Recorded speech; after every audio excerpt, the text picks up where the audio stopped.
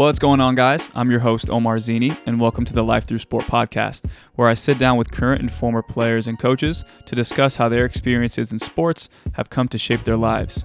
In today's episode, we sit down with professional goalkeeper Abraham Romero, who most recently made 21 appearances for LAFC affiliate, the Las Vegas Lights of the USL. Early in this episode, you'll hear about how Abraham was first discovered by the youth national teams of both the United States and Mexico. He ultimately decided to choose to play for Mexico, where he would go on to represent them at both the U17 and U20 World Cups, playing in every minute of both tournaments. These performances would land him a contract with Liga MX side Pachuca. Abraham goes on to detail the downside of moving to Mexico and living on his own at just 17 years old. Combat that loneliness, because I did feel very lonely in Mexico. I had my own place. Had my own car. I'm 17. I'm living in a house by myself. 3 beds. Like, it's just like, there's no point. Yeah. You wake up and the house actually feels cold because there's just no one in there. It's just freezing and you're by yourself. For better or for worse, these are the moments that have shaped Abraham's life and have helped him become the goalkeeper and man that he is today. And with all that being said, thanks again for listening to the Life Through Sport podcast. I'm Omar Zini, and let's get to the episode. Abraham Romero, how you doing? I'm doing good, man. You? I'm doing okay. How's the off season looking so far for you? First week I took it fully off. I didn't do anything outside of eat and nap. Okay. Then I started getting back into it, putting in a little bit of work in the gym, going to play some futsal, just basic off-season stuff. Yeah, I think for everybody who's listening or even watching on YouTube now, Abraham and I, we worked together this season at Las Vegas Lights, LAFC, and we just finished the season. So I know people are like, wow, this is what an off-season looks like for a pro. No, but it's more so I think the first few weeks you're just kind of taking off because it was a pretty rigorous season. Yeah, it was a long season. It was probably one of the tougher seasons I've been a part of just because the travel. Obviously, you had to bear with us. Yeah. And, not having a home game all season kind of was tough. But, yeah, we just finished. And like you said, after the season ends, you just want to take some time to yourself, kind of just reconnect with the family, touch base and just slow down a little bit. I think people who, again, are very unfamiliar with the Las Vegas Lights situation with LAFC, we have a partnership with them. And the idea was all the personnel, the players and everything, they live in LA. Everything's handled through here. So, you're from LA, so that's probably a good situation. But for us, we'd have to travel the day before a game. So Friday, we bus 4 hours to Vegas. We chill for a few minutes in the team room. And then from there, we go to training. After that, we have dinner as a team. Everyone has their nightcap, do whatever they need to do. The next day, wake up, team stuff, and then we have the game at 7, finish the game, and as soon as the game is done, have a little quick dinner, and then bus straight back, get home at 3 in the morning. And this is every single week. And again, this is my second year doing it, so if I have back pain in a few years, sciatic, I don't know. I know where it's coming from. But as a player, did you know what you were getting yourself into? So I knew what I was getting myself into. They didn't not tell me. They told me that we were going to have a tough travel situation, that every weekend was going to be an away game.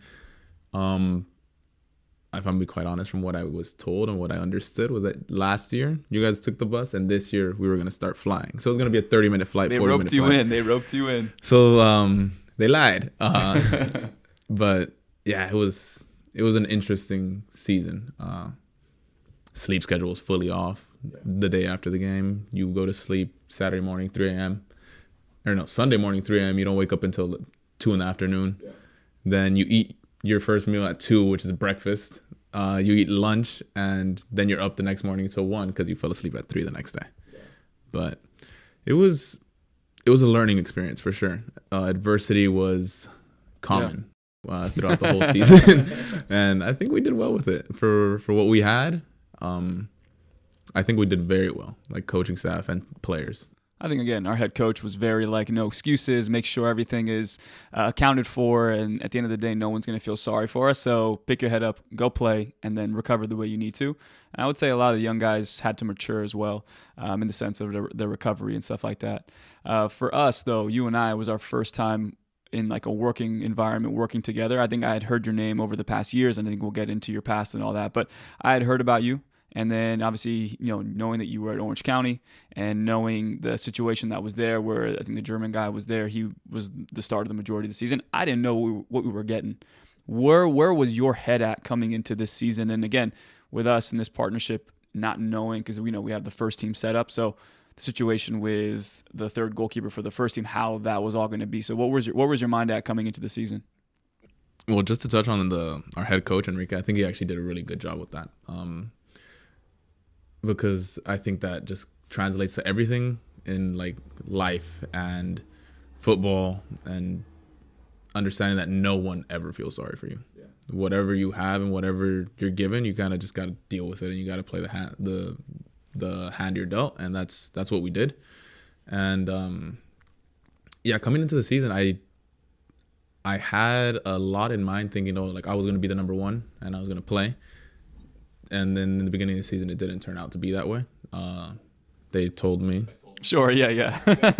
When he says you guys, I'm a part of that. Yeah, Omar's thrown in there. So, so I had an understanding that I was going to be playing the majority of the games, and I wasn't really informed that the third string from the first team was going to come down.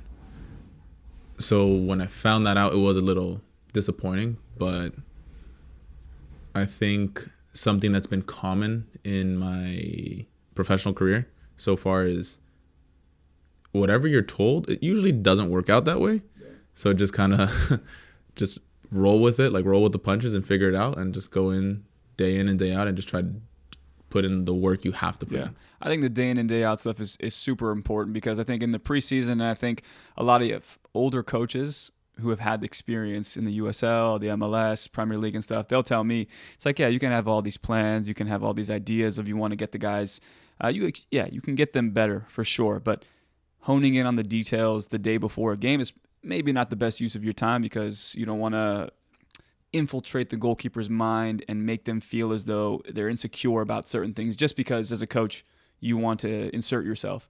So I think early in the preseason, from a training perspective, I think it was still rather new for you and I in terms of just the way, how you want to be coached and the coaching points that I was trying to make, and on your end as well of like, just trust me, dude. Like I know what I'm doing. So I think for us, from the working relationship, how did you feel going on? Give me your we talked about it before, but like your interpretation of me, and I'll give you the interpretation, but your first, introduction to each other. All right. So my introduction to you and how I saw you in the beginning, I was like, okay, I have a young goalkeeper coach. Also, I came in with the mentality, like, just try to be as open as possible as you can with everything, because I think that was something that I struggled with when I was younger, just being very closed off and thinking I knew more. If the guy didn't have played in the Premier League for 10 years and has this extensive background, like he doesn't know what he's talking about. That's kind of the mentality I had when I was younger. And as I got older and talking to those guys at that level, and then talking to guys that didn't get to play at that level for X, Y, or Z, a lot of the time, the guys that didn't get there or didn't have the possibility to do because of life, they know more than the guys that were actually playing there.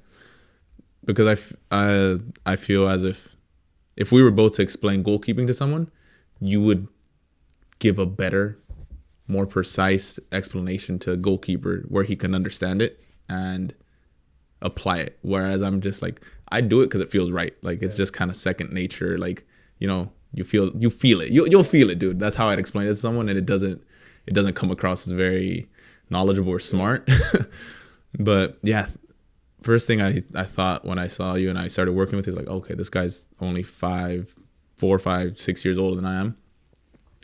And as we trained and as we worked together, I saw you just speak about goalkeeping and express yourself and hone in on little details and like things that I can apply in my game that would possibly make me better.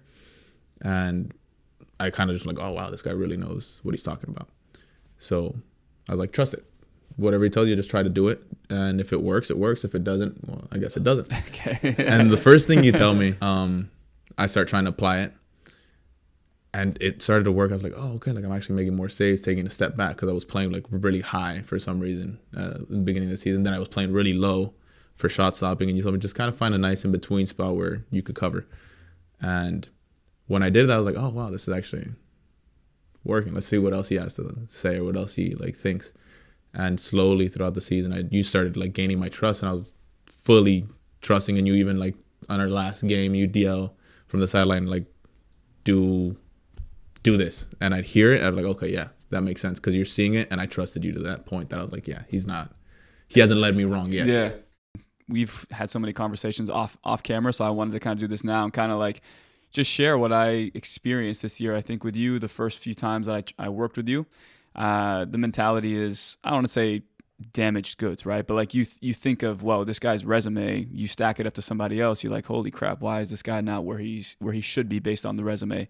And I'm thinking, okay, I'm getting this guy, and he's played a few games with Orange County last season. We don't know. Then first few sessions I get you, I was kind of just like, there's some habits there. I don't know if we can break them out of, but let's see what we can do. And then again, you were very like coachable. I never had a moment where I told you something and you were just kind of like, no, there's no way I'm doing that. It was always like, okay, can you explain to me why? Okay, and for me, it's you're put on the spot and trying to, again, like you're talking about breaking down the position as best you can. I'm trying my best to, not want to say sell myself, but like explain to you what I know. And as we progressed, I put training on such a pedestal. And I was like, if this person doesn't look good in training, how can I trust them in a game? And then there was moments in training where it was like, damn, okay, he's looking good. And then obviously we played you in the first game, and maybe if people don't remember, but like FC Tucson. And you had but like the first 60, 70 minutes, dude, your passing was ridiculous. Putting it on the front foot, putting it into space, putting it on the person's chest, putting it on their back foot, which I was like, wow, that's a skill I didn't think I needed to coach, but that's incredible. And then you make a save on a free kick that was top corner. And again, people who are listening, I'll probably put the video on top of this, but you made that, and I'm like, holy crap, I'm starting to become a believer. and it's like I'm the impression, or the first impressions plus the resume plus what I'm seeing plus what I saw in training. And then obviously we remember what happens. The cross comes in. The lights may have been a little bit too low. They were flashing. I fully blame the lights. I fully blame those lights. You drop a cross and they score, and we lose the game. But I remember thinking, I'm like, damn, we got something here. And then I was worried, to me personally, was like, are we going to lose him after that mistake? What's going to happen? Because I didn't know you on a personal level just yet. And then it just started seeing, like, even after the game, you called the whole group in. And you were like, guys, like, I'm sorry I made the mistake. But at the same time, you guys all came to me, picked me up, rallied me. And I love you guys, and I appreciate you guys for that. And I remember going, damn, okay, not only is he aware of what his skill set is on the field, but off the field as well. I think for you, one of the things to talk about is like you want to be a leader, not just on the field, but off the field as well. So those moments to me, I was like, wow, okay, there's something here that on the personality side. And so I think that to me, it was an early sign that like we can trust this guy. And then, yeah, I mean, you hit your bonus for shutouts this season. So you played 21 games, and obviously that was the first game you played. It kind of catapulted you into that situation. And back to the situation with LAFC and our partnership with them, we needed to make those decisions. And we early on said, look, Abraham, we don't know what was promised to you, but this is the situation at hand. You guys will have your bulk of games, and then after those games, we'll decide. So for you, based on with say with Tomas, 3 games for him, then 3 games for you, then it was kind of just back and forth. So coming in where you were and with the mentality of like, I got to prove myself. I got to start, creating some separation. How do you balance? I need to create separation, but I also can't lose my identity. I've always been very big, and I think most goalkeepers and most people I think most goalkeepers that I've met are like very big on their identity and what they bring to the table and their style. Mm-hmm. And I think how I went about it was, for example, that thing that we're always talking about, like shifting my body behind the ball that I struggle with. I knew I wasn't going to be better in the short period of time that I had, which was a season, at something that I know Tomas was fully better than him yet. But I did know that I know where my strengths lie, and that being distribution and feet, like playing out of the back, cross-taking. I think I am a decent shot stopper. I tried to put separation within what I'm good at. So if I'm good with my feet and I know I could hold my own against anyone, then I'm going to put as much attention on that and make it known that that's what I can bring to the table. And that is, you're going to get that every single time. Maybe the cross-taking might not be on one day. Yeah. Tucson. Maybe the cross-taking might not be on. Maybe the shot stopping might be a little, below average. Maybe the legs are heavy. I can't get there or something. But the feet are always going to be there. And I will always be able to create a threat with my feet. I will always be able to get us out of a situation with my feet. And with Tomas, I think we were both very even. I think he holds some things over me that are better. He's better than me at, and I think I hold some things that I might be better than him at. But again, that's opinion. Something I try to do is if someone's that close to me in level, because I feel like we were very equal in that. Sure. I try to bring in more personality. I try to bring in more of a presence, a leadership role, and kind of take care of the younger guys, protect the younger guys, help them, and try to build somewhat of a family within the team. Yeah. And where they look at me and they say, oh, yeah, that guy, we could trust him. That guy is an old head almost. So you gain a little at 24, which is crazy. I feel old, man. I feel so old. I think that, no, you make a good point. I think that's where a lot of people can kind of get lost in a goalkeeper, competition.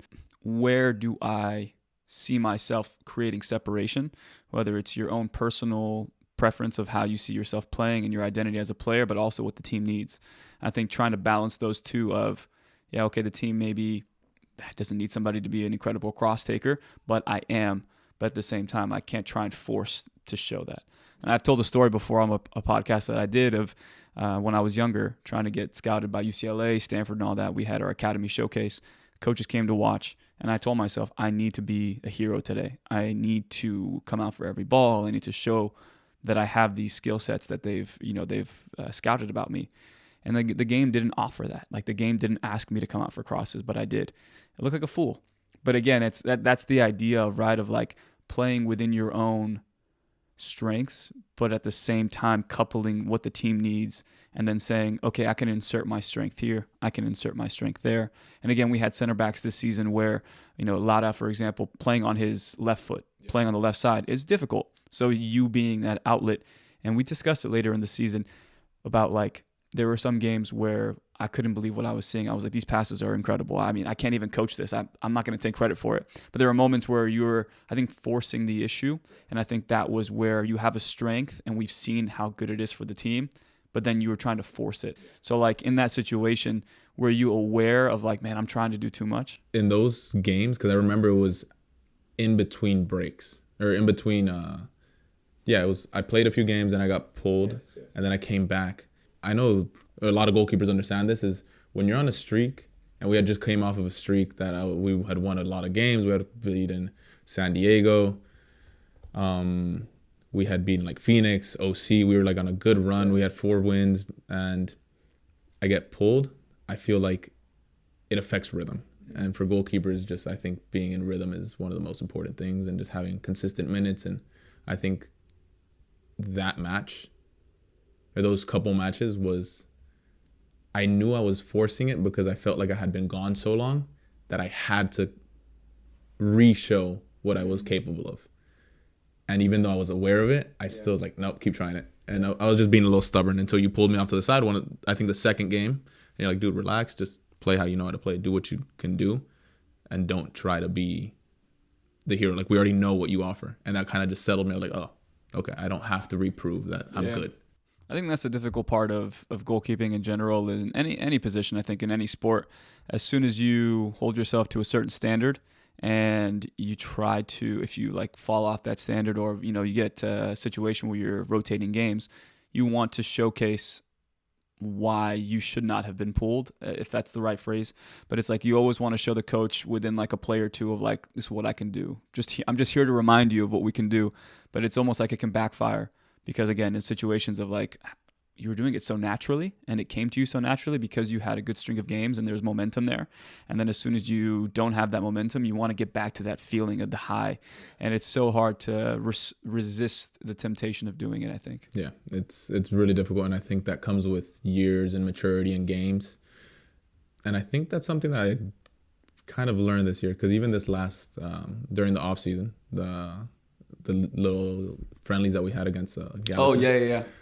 I was more nervous for those games. And I was playing with guys that were way younger than me. They were like 19-year-old, 20-year-old kids. And playing with them, I was a lot more nervous than I was for like USL games, because I felt the need to be better. Yeah. Because there's an expectation. There's an expectation like, okay, these guys are young. You can't mess up. You're older. You have to show that you're better. Yeah. And by not trying to show that you're better and just doing what you have to do, you show why you're at the level you are at. Comes more natural. Yeah. So I think I learned that this year.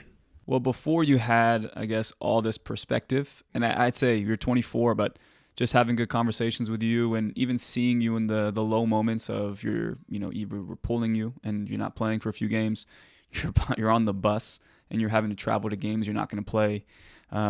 Even the days where we spend a lot of time in Vegas and we have training sessions and like the day off, you're coming to me and saying, look, dude, I need to work. Like I need to get training in so I'm fit so that I see my game in a few weeks or in a week or two and I'm ready to go. And I always felt like you never took a day off, and maybe better for worse for your body, because sometimes I think we need some time off, but I think you never took a day off. There was all that, I guess, there was pressure for you to wanting to perform and wanting to stay fit, and you have that, I think, old head mentality of like, I've seen what can happen if I take my foot off the gas. But so I guess before all of this maturity, all of this perspective, all of this self-awareness, you were a young goalkeeper, grew up here in Pasadena, and then you played for the Galaxy Academy. Ruben is your goalkeeper coach? Ruben Messina. Yeah, Shout out Ruben, to him. what did he open your eyes to in terms of goalkeeping at a young age that you said, wow, okay, like I see a future in this? Yeah, I started training with Ruben when I was like 8. The first time I ever trained with him, I was at Pasadena High School, the brand new turf field. I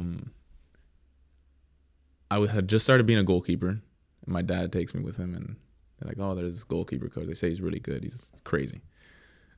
And it's pouring rain, just pouring rain. Like I'm getting soaked, and I start diving off of a box and jumping like to take a cross off of a box, and I'm getting worked like I've never been worked in my life.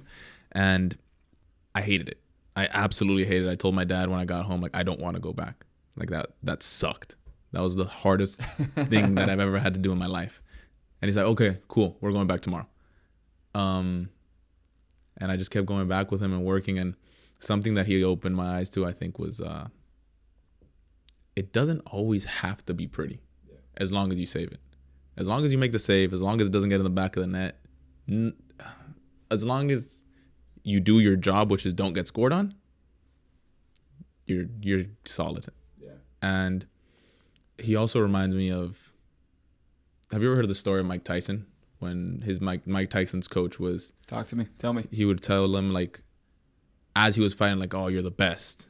Like, you're the most handsome. You're the greatest of all time. You hit like a machine. Like, all these things. He was very much like that. So he would build up his goalkeepers. And even if you didn't have, for example, the technical ability or even the physical ability, you have this crazy confidence that gave you kind of like a pep in your step. A little arrogance, yeah. A little arrogance. And you'd go to the field, and that presence, like, it does a lot. Like, it affects forwards to see a guy that confident, even if, and they've never seen you. They don't know who you are. They don't know if you're good or not. But if you come in with this presence to a game and you make one good save and then you get huge from that, it affects. And I think the personality side, I think a lot of it was how I was raised by my dad and how I was brought up by him, because the things he would yell at me at the age of 8 was insane. But I still a great family friend, still have dinner with him from time to time. Like, I see him on the holidays, like, great guy. Well, it seems like your dad obviously saw something that maybe he couldn't do for you, in the sense of what Ruben can do for you, and that, whether that's positive feedback, constructive criticism, but also too, it's kind of tough when I had my dad as a coach at some points, and I was just like, dude, that's enough. Like, I don't want to have you here. I don't want to have you at the games, because I know for a fact I'm not playing off instinct. I'm playing off fear. And I think having a goalkeeper coach or someone who can influence and be that father figure, in a sense, to take that responsibility away from your dad at a young age as a player. But it's important to have that father figure, that voice that is I think what we're all trying to accomplish as coaches these days. But then you go from there and you stay with the Galaxy. But then at what point with the U.S. national team and the Mexican national teams, are you realizing, man, okay, I'm starting to have an idea that maybe I'm pretty good at this? It was interesting because we were never like financially well off. Sure. By no means. We were kind of broke.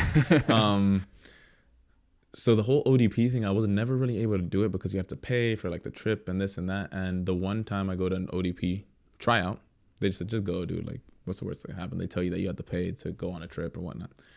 I had gotten, you remember those like weekly or like I think weekly or monthly, something like that, U.S. national team trainings that they'd invite a bunch of kids one night and Yes, they play, yes. warm up. The academy, no? Yeah. Yeah, okay, I remember that. So I would start getting invited to those because you got invited due to recommendation from coaches. Mm-hmm. So I got recommended. They saw me. They liked me. And then I went to ODP. I did well. ODP said, you don't have to pay for the trip. Like, we'll cover you. Don't worry. Like, we get it. Financially, not great. They take me. We play a kind of NorCal, SoCal. Like, a bunch of teams come to Oregon and we play a tournament, kind of. Then a few players get selected for the MVP game. I get into the MVP game. I do very well, get called into the national team.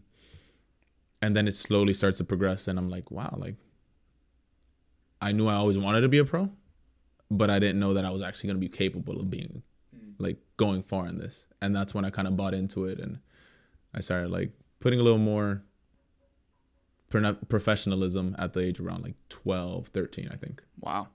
And would you say, like, ignorance is bliss at that age? You're just kind of, like, you're failing forward of, like, no, I mean, no one's really putting that pressure on me right now. They're, like, slowly, they don't have any expectations. They're just saying, hey, this is an opportunity. Okay, we see you're good here, we're good here. Then as you're progressing level to level, maybe obviously more expectation, but from an early age, not having that expectation, just kind of just having fun with it. Do you feel like you miss that now a little bit, or like there were moments in your career where you're kind of like, man, I kind of wish I would have had more awareness at that young age to know what I was thinking so I can kind of like get into that mindset again?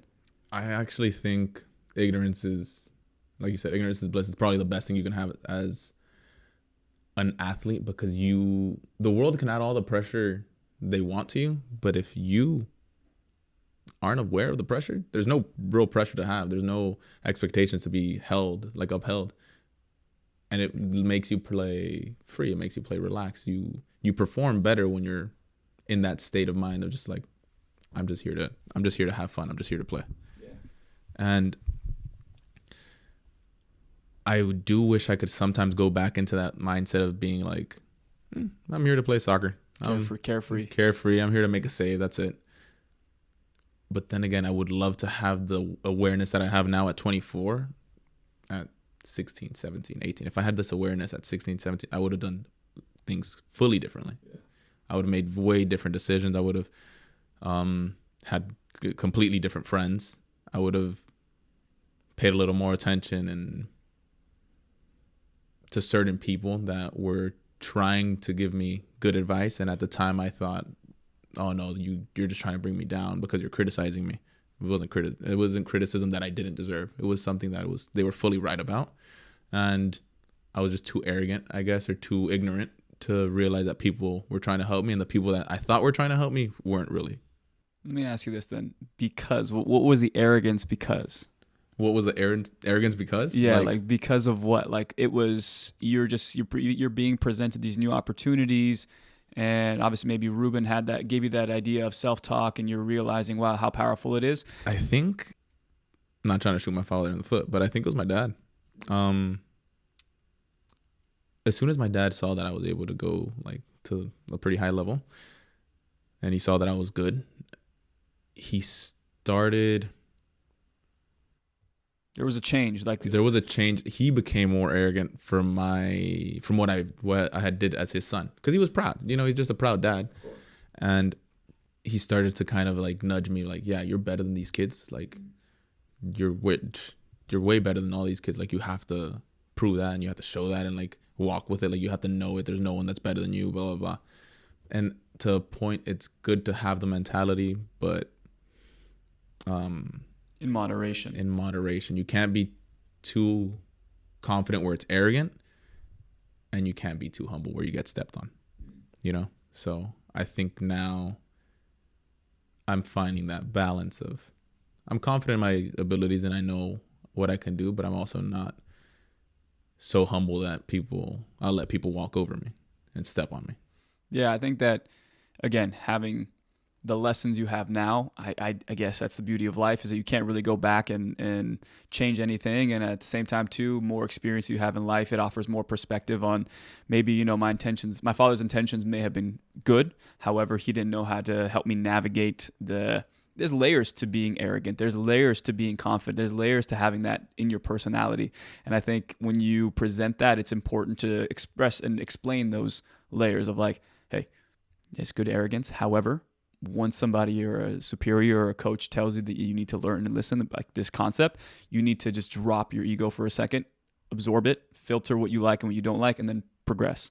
And I think that's where, again, from the coaching side of things, we tried, at least for me, it's like I tried to make sure that the goalkeepers understand of like, I'm not trying to take your arrogance away. I'm not trying to take your cockiness. I want somebody who's going to strut around the field, and I know he just made a mistake or he just made a bad pass, and I know for a fact he thinks it doesn't stink.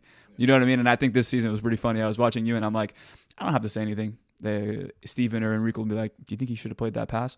Just chill, like give it one more sequence. You'll see. I have no issues. But yeah, that was a few times this season. A few times, but no, but there was. Yeah, but I think that's where the trust develops. But obviously, your dad and people around you, they weren't wrong. Like you were pretty freaking good. And I think I'm watching, and I think you downplayed this a lot.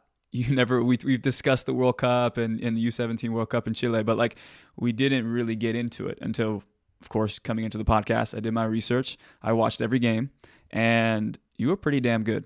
And I think that, again, you downplayed it, but there were moments in that I was like, holy crap, the same passion that I see when you win a small-sided game, soccer, tennis at the facility, or the emotions you have for, we beat Sac Republic in the 94th minute, you have an incredible save, or San Diego Loyal, 94th minute, you have an incredible save.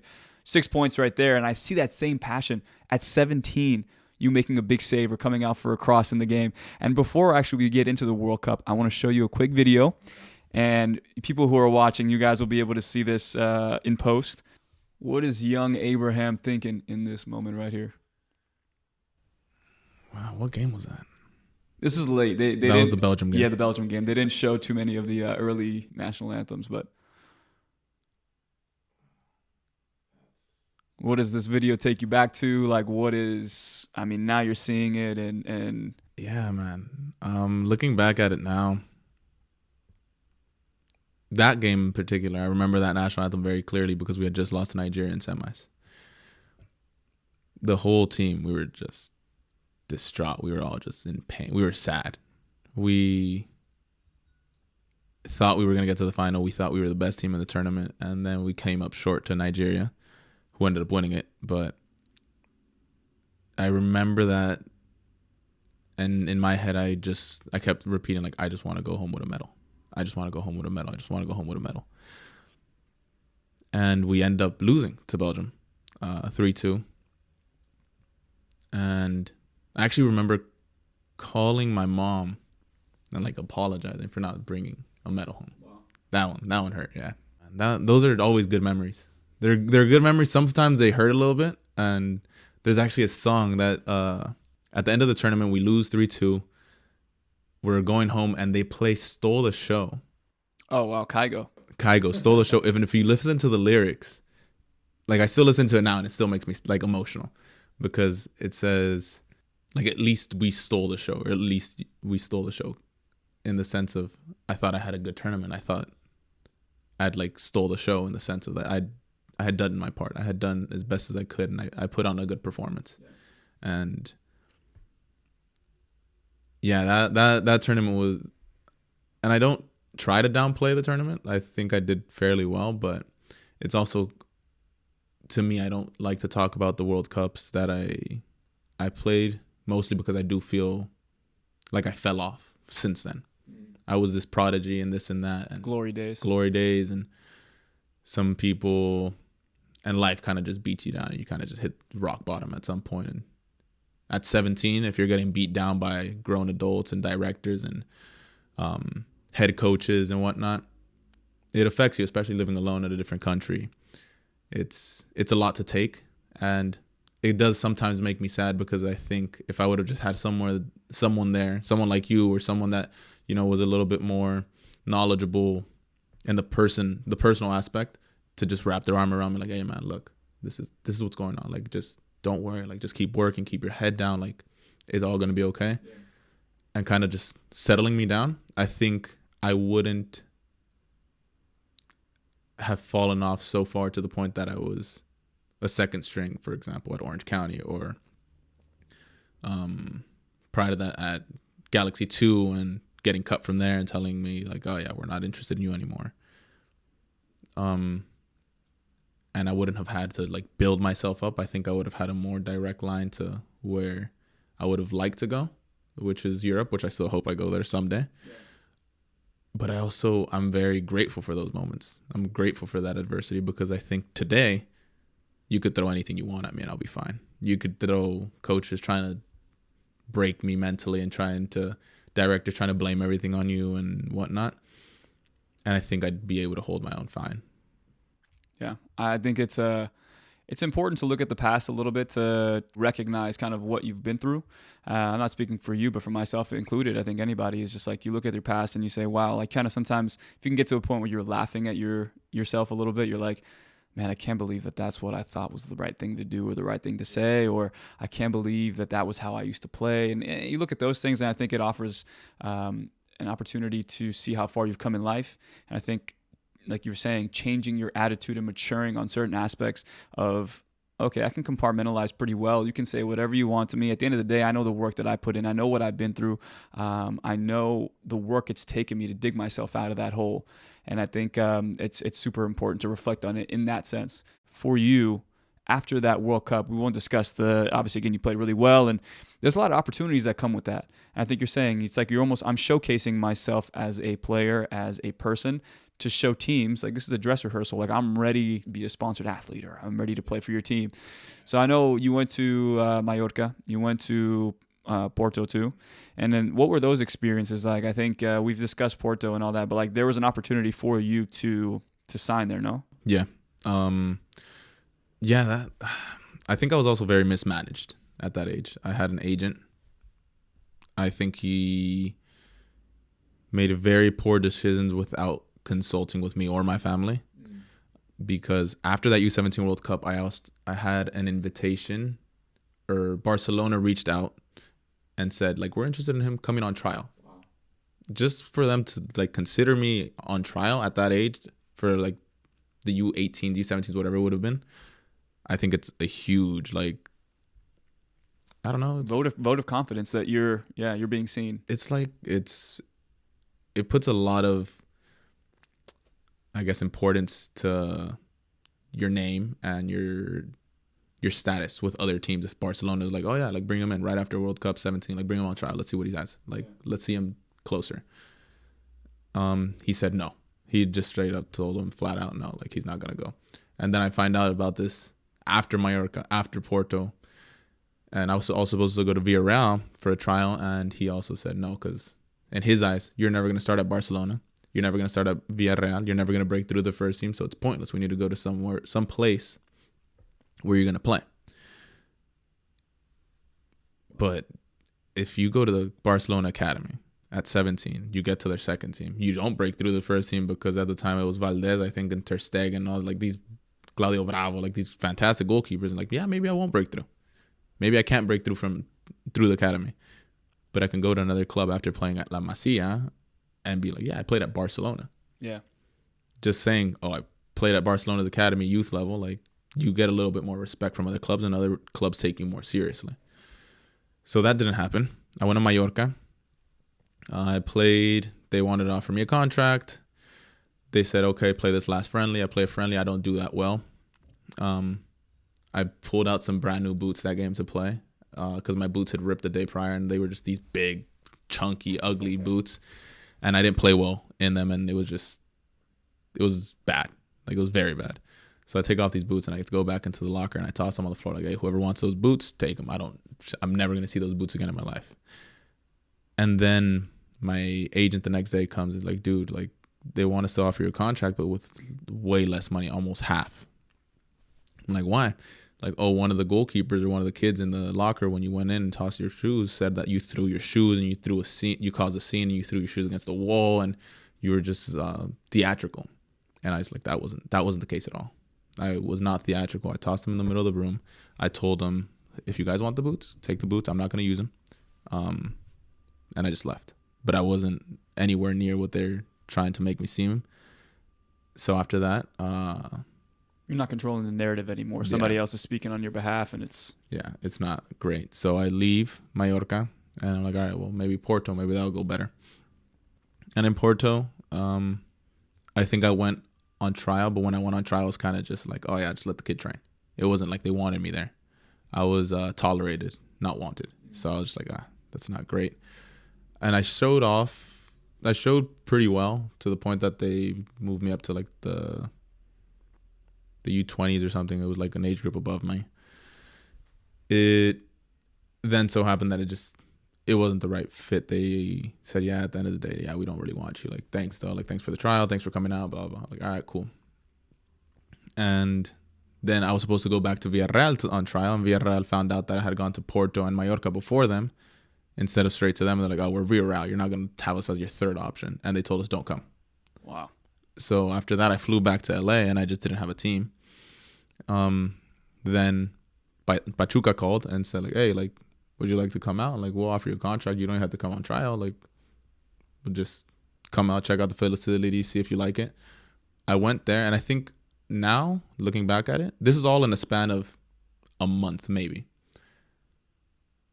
Looking back at it, I wish I would have been more patient and not just signed straight away with Pachuca for what they offered. Which was, it was good, but I just don't think it was the best decision for my growth. And obviously clubs sell you things that don't exist sometimes. In the pro world, they make promises, they say things that aren't really true. I'm not saying all teams and all people, but a lot of the time they sell you things that don't ever really happen. And I think that was the case with Pachuca. They sold some things, they told me some things that I was like, oh, that makes this enticing. Like, I'd love to be here then. And I would come, and they never really happened. We see you as somebody who can compete for the number one spot. Is that kind of how they sold it to you? Yeah, they kind of sold it to me like, oh yeah, like we'd like to develop you in the U20s a little bit more, and I think you're ready to debut within the year. And then the year's up. I'm like, oh, I think you're ready to debut within 6 months, and then no, and then 6 months, and then no, and it just wasn't good. They kept doing that and pushing me back, and I got frustrated also because at the moment in time, the goalkeeper coach that was there, all due respect to him, like, cool, different coach for sure. He had his favorites from the first team. He protected his guys. He just didn't really take to me. He wasn't a huge fan of mine.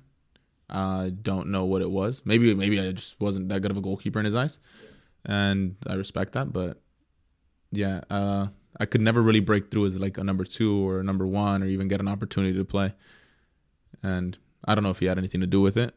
Sometimes I think he did, but at the end of the day, I don't really know. It's tough. I when I hear these stories, I reflect on it as myself as a coach, and I think that no matter for me at least, like no matter your perspective and your perception on the person that you're dealing with, I think the best thing you can do is say, okay, what can I do maybe to get to their heart a little bit, or video, whatever I can do to create a process to get the best out of this person. Let's go for it. But I can imagine at your age, you're being signed to a top club in Mexico. I would say they're one of the top clubs, and you're not naive, but you're a young kid coming in, and you kind of need somebody to kind of say, look, this is where you are in your career, and I'm going to take you to this next step. But if somebody's already counting you out, it's a tough pill to swallow, and you're not dumb. No matter how young you are, body language, human behavior, you have a good sense of if you're wanted or not. Yeah. So like, how were you able to kind of like recognize and become aware of that mental aspect and realize, okay, I need to kind of start developing ways to combat this, or to find ways not to feel so lonely or not loved, I guess? I think a big thing with that was I started reading more. I started trying to find out who I was more as a man, and like what my morals were and what I stood for. And finding that out, I think, helped me reflect on past things and learn from it. Finding out what I want to be like, who I want to be, how I want to present myself to the world. Discovering what it is to, I think, in my eyes, be a man. Figuring that out, having to figure that out, I think, at a younger age was what helped me combat that loneliness, because I did feel very lonely in Mexico. I had my own place, had my own car. I'm 17. I'm living in a house by myself, 3 beds. Like, it's just like, there's no point. Yeah. you wake up and the house actually feels cold because there's just no one in there. It's just freezing and you're by yourself. So now at, I think 21, 22, 23, 24, I found out who I am. And that's why now I enjoy being alone. Now I enjoy my alone time and being like out at a golf course playing, or being at home by myself, drinking some coffee, reading a book. I think being okay and loving yourself individually and being okay with the person you are is what keeps you from being lonely. Because at the end of the day, you're born alone and you die alone. Yeah. And if you're not okay with yourself, there's always gonna be a void inside of you. You're always gonna feel like there's something off or there's something missing, and you try to fill it with, be working out, be drugs, be alcohol, be girlfriends, be whatever. You're always just trying to fill a void, and it's never gonna get filled until you're okay with yourself. It's tough too, because you expect people who are in charge of taking care of you, whether it's a coach, whether it's a director, whether it's a general manager, and it's those people who I think are supposed to help you navigate those emotions that you're feeling. I'm like, hey man, I know you're not playing. However, let's have this conversation. Let's get you a good gym routine. Let's get you things that can kind of take your mind off not playing. So obviously now you're saying you're kind of having to discover those things on your own. Do you feel, let's kind of fast forward to now, I would say in Las Vegas, and I know there's been moments where some of the young guys, you and I had conversations, and you're like, man, they don't want it. They just don't want. Do you feel like there has been a more, not incentive, but like, you're trying to convey the urgency to those guys of like, I've been in your shoes where I have a 2-year, 3-year contract and I'm on year 1 of that contract. And by year 3, if you're not performing and showing results, the stuff you guys are doing now, you can't get away with. Like, have you been feeling that urgency to kind of express that, and that kind of where your frustrations lie sometimes with the young guys? Yeah, dude, there's so much talent. There's so much talent with some of these kids on that team.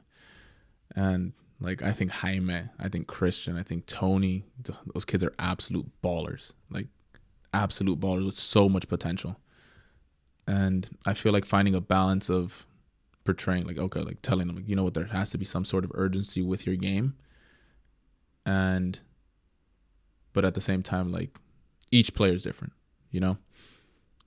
So I could dig into one of them and he can respond well. And I could dig into the next guy and he doesn't respond well.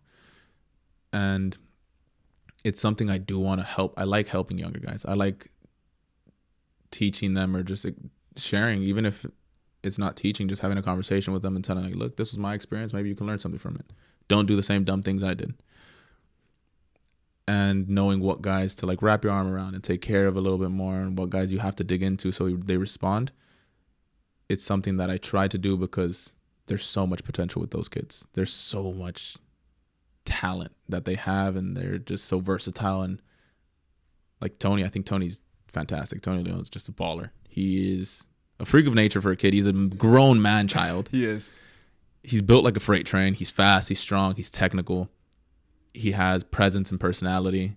Sometimes a little too much personality. Nah, he's a fantastic player. And Christian, same thing, Such good players that I don't want them to have to deal with what I dealt with. I don't want them to have to deal with those mistakes that I did when, I don't know, disagreeing with a coach, or, pick and choose your battles with who you have them and when you have them, because sometimes timing's everything. If you have a fight with, I don't know, a coach the day before a big game and blah, blah, blah, and he can set you up to fail, especially like, as a goalkeeper, you could get set up to fail by coaches. And I know plenty of coaches that do that on purpose. They'll like, oh, you know what? Let's throw this guy in, but let's also throw in this guy that, they just don't understand each other. They don't play very well together. Yeah. No, it's pretty obvious when like, oh, wow, you're putting that roster? Shit. Okay. Like, oh, okay. That's an interesting roster pick, but I respect it. And just trying to not put yourself in bad situations with people that have control of your future, really. Because at the end of the day, I'm just a worker for a team. At the end of the day, same job as the cook, same job as the guy that cleans the floor, same job as the strength and conditioning coach. We're all just working for someone who has potentially control over your future and how it pans out. Do you have any recollection of like a specific story or a specific experience that you had with a coach or director with somebody when you were just like in the moment you felt I'm right, like 100%, like you're completely wrong, and then like having time to reflect and maybe some of the lessons you learned from the books that you're reading of like, oh boy, I completely misread that situation. I spoke out of turn. Like, is there anyone that kind of like you go, damn, if I would have done that differently, my life would be different now? Yeah, 100%. One of the funnier ones that ended up happening to me is the contadora. So the contadora is the lady that would give us our money. She would like sign our checks and hand them to us, and then she was in charge of all that when I was playing in Mexico. And she was always a grouchy old lady, you know, just grouchy old Mexican woman, short, like with the glasses, kind of looked like a pit bull. I always knew she was mean. One day I come in and I'm like, I'm about to get my check. And I'm waiting there. And some little 15-year-old, U15, U14 kid comes in. And at this time I'm playing with the 20s. I'm only 18, but like I'm with the 20s. And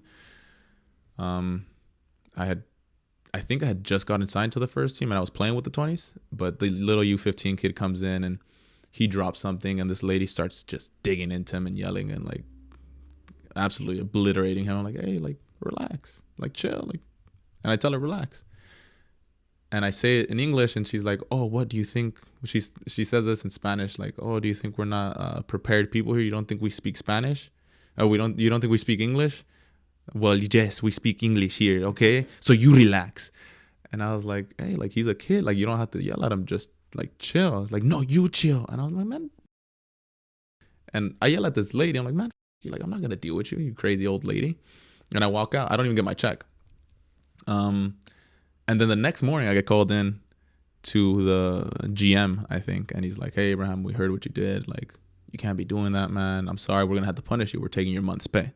Wow.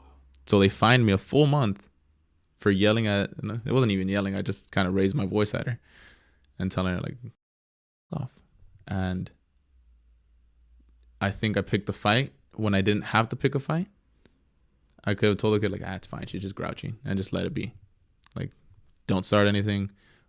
And I didn't pick my battle correctly. And I lost a whole month's pay for really nothing. Because could have been avoided. It could have been avoided. Yeah. And I could have had a whole month's pay instead of having to chip into the savings. You know, it's just learning when to talk is a big thing. I feel like we're not taught as athletes. Was that one of the moments where you started feeling that the organization and people were seeing you differently, or was that still like a minor infraction and you were kind of just like, okay, it is what it is, I'm sorry, and you paid your dues and that's it? Or did you feel like people around the club were like, okay, this is okay, we're starting to see something here that we're not really a fan of, and they started digging their heels in a little bit more on the narrative that was from that, I guess? Yeah. So I think it started off with a little bit of that, and I've always been a person, or I think before I had a way shorter fuse. I'd get upset and I get mad, and I just have a very, very short fuse.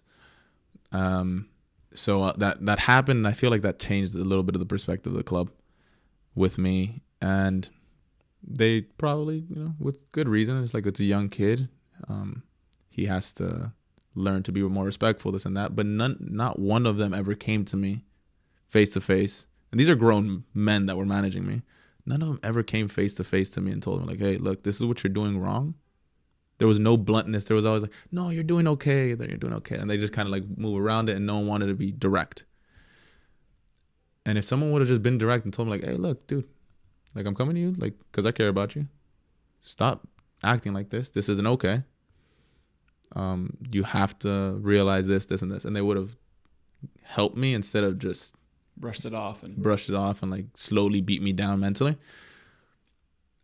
I don't think I would have been a bad kid. Like, at the end of the day, we all just want to be good. Of course. No one's born and wants to be a bad person or wants to be annoying or wants to be difficult.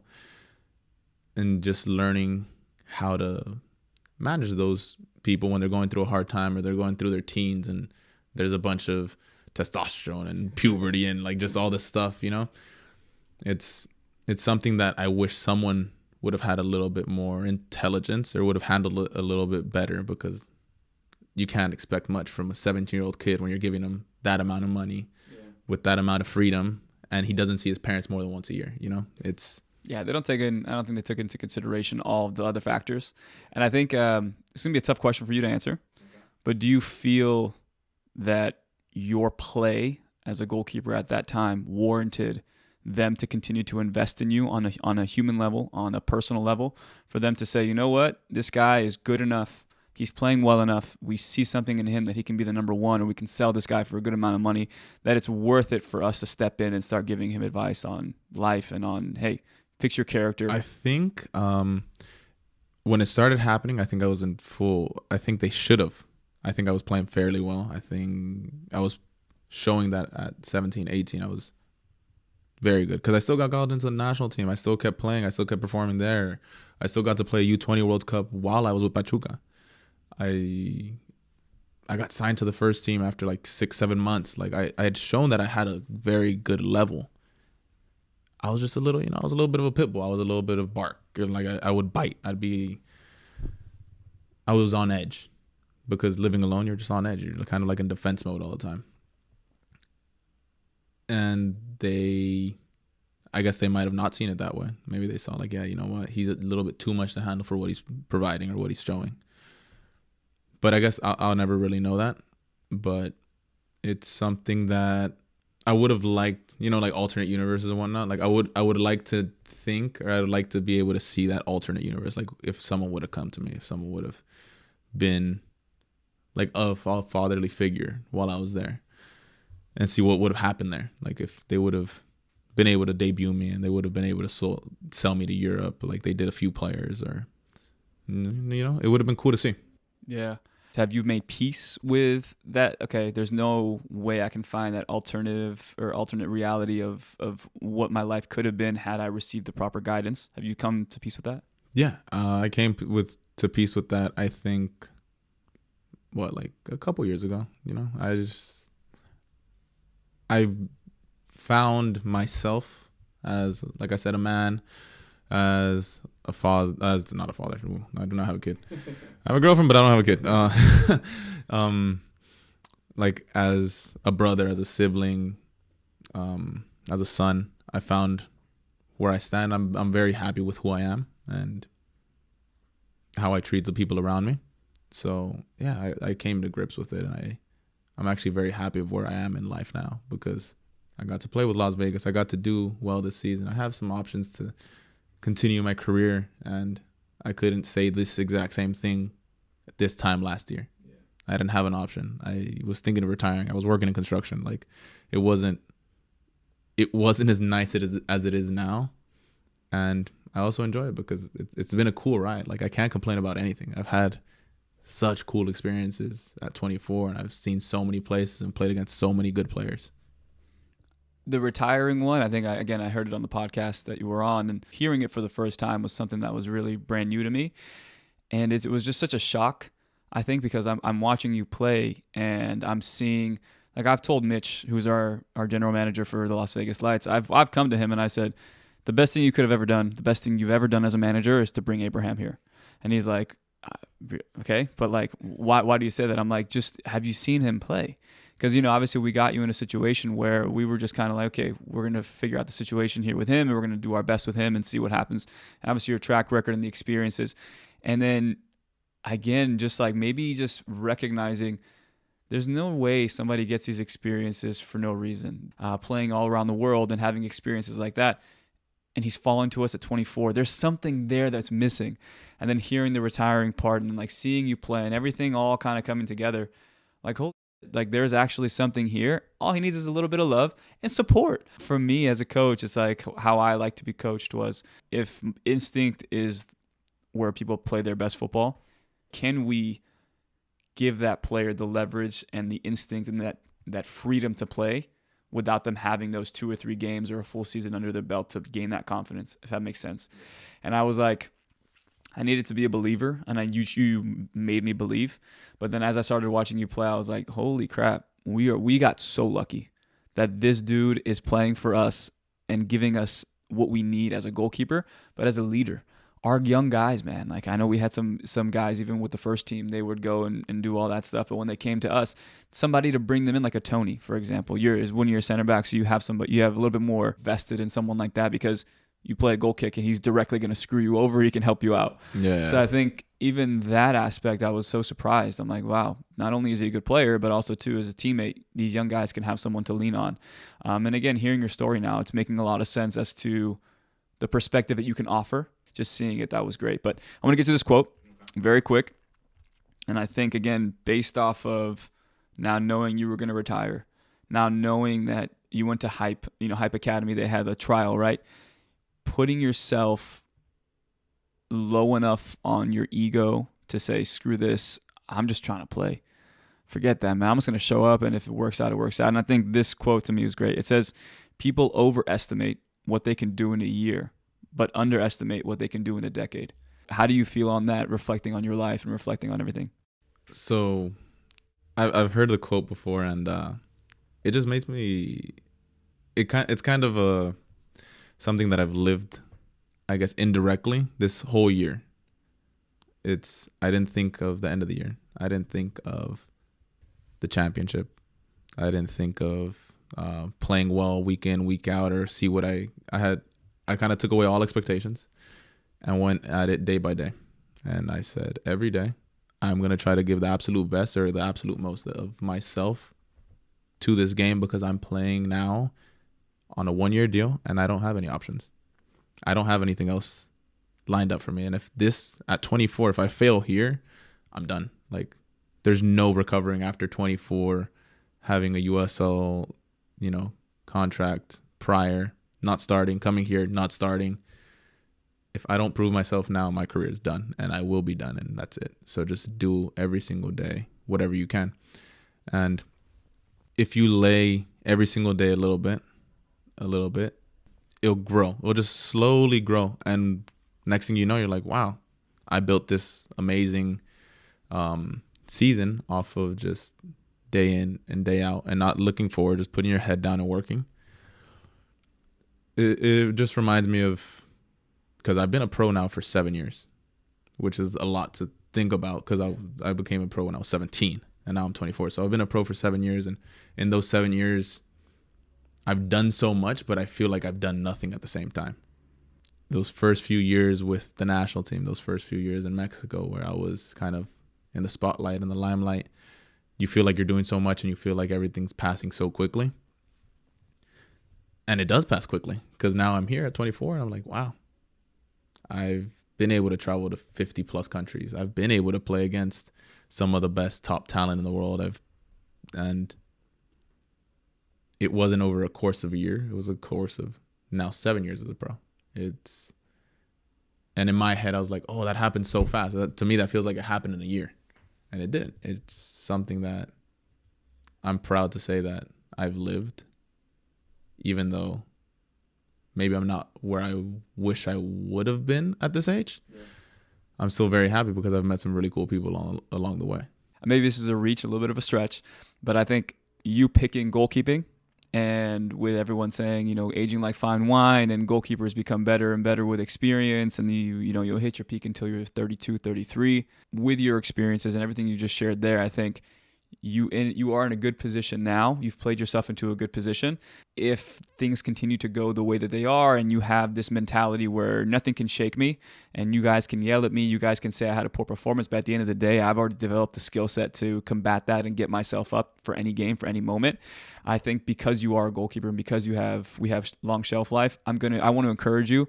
Keep playing as long as possible because you are influencing a lot of young kids, and I hope with your story here, have influencing a lot of young players. But I think you have so much to offer in terms of like how you see the game, how you see the world, and you're very well educated. I would say you articulate your thoughts very well, and I think you do. And I think that's a very good skill set, and somebody would be foolish to not have you in their locker room.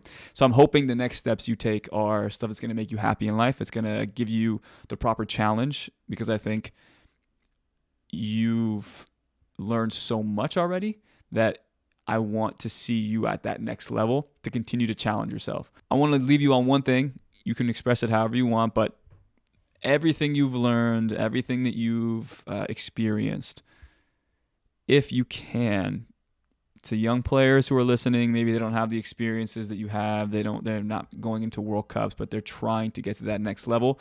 Maybe let's do two things. One, as a player, things that you learn tactically, technically, that you say, you guys, like, these are very, very important things that coaches will look for, and maybe they're overlooking in their training habits or their off the field stuff. And then also too, from the self-awareness side, how through your lessons, how can you give them just kind of like something to hone in on from self-awareness? Okay. As a soccer player, as a goalkeeper, I think something that we overlook all the time is just the foundation, just the basics. Especially as you get older and as you get to the next level, you forget the basics. You forget, like, okay, let's just be safe, let's be clean, let's be consistent, because consistency gives you a career in goalkeeping. So if you can focus on, and you know your strengths, and just be good at those consistently, and you don't have to be a 10, you don't have to be Casillas in his prime, you don't have to be Ter Stegen and Neuer in their prime, you just have to be consistently good and deliver the same package every single game, week in and week out. And sometimes you give them a 10, sometimes you give them a 7, sometimes you give them an 8, but you never drop below that bar that they know you can give them. I think that's the most important thing, because then coaching staffs will start to trust you, and teammates will start to trust you. And if you're trusted by your teammates, for some reason, when I'm trusted by my teammates, I play better, because I know that they believe in me, and it's not just myself that's believing in me. It gives you some sort of energy, I guess. Yeah. So just being as consistent as you can be with your foundation, with your basics. I think that's the most important thing for goalkeepers at a young age, and I think at any age, really. And self-awareness, to put it short and sweet, just don't have an ego. Check your ego at the door. You're not better than anyone. You're not smarter than anyone. And you don't deserve anything more than anyone else does. If you go in to life like that, and you just realize, my hard work will show, my ego doesn't gain me anything. Having ego and being arrogant won't gain you anything. And people don't really want to help when you're filled with that kind of energy and that kind of, I guess, entitlement. Because I feel like entitlement's a very big thing within athletes. Like, you think you deserve more than you do, and reality is, whatever you've been through, other players have also been through it, and some people have been through a lot worse. So just being humble enough to take criticism and open enough to try to apply it, it'll take you a lot further, a lot faster, and with a lot more support. Slowly is the fastest way to get to where you want to go. Slowly is the fastest way to get to where you want to go. Exactly. Yeah. Well, Abe, I do appreciate it. And I mean, I've wanted to have you on for a while. Share a lot of good memories. Hopefully there's more to come in the future. Hopefully, with your off-season stuff, things, start to kind of work out for you. But thank you very much. And hopefully we can have you on again in the future and look at this stuff and say, damn, that's where I was at 24. I can't believe I'm 27 now. This is where I'm at. And I do think Europe, I do think sky's the limit.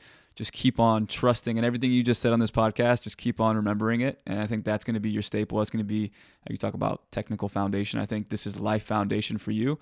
And I think your story hopefully reaches a lot of young kids, because it helps them realize, I'm 16, 17. I just got signed maybe to a homegrown, or I just got signed, or I made varsity, right? Like I made it. And now there's that entitlement. Don't have that.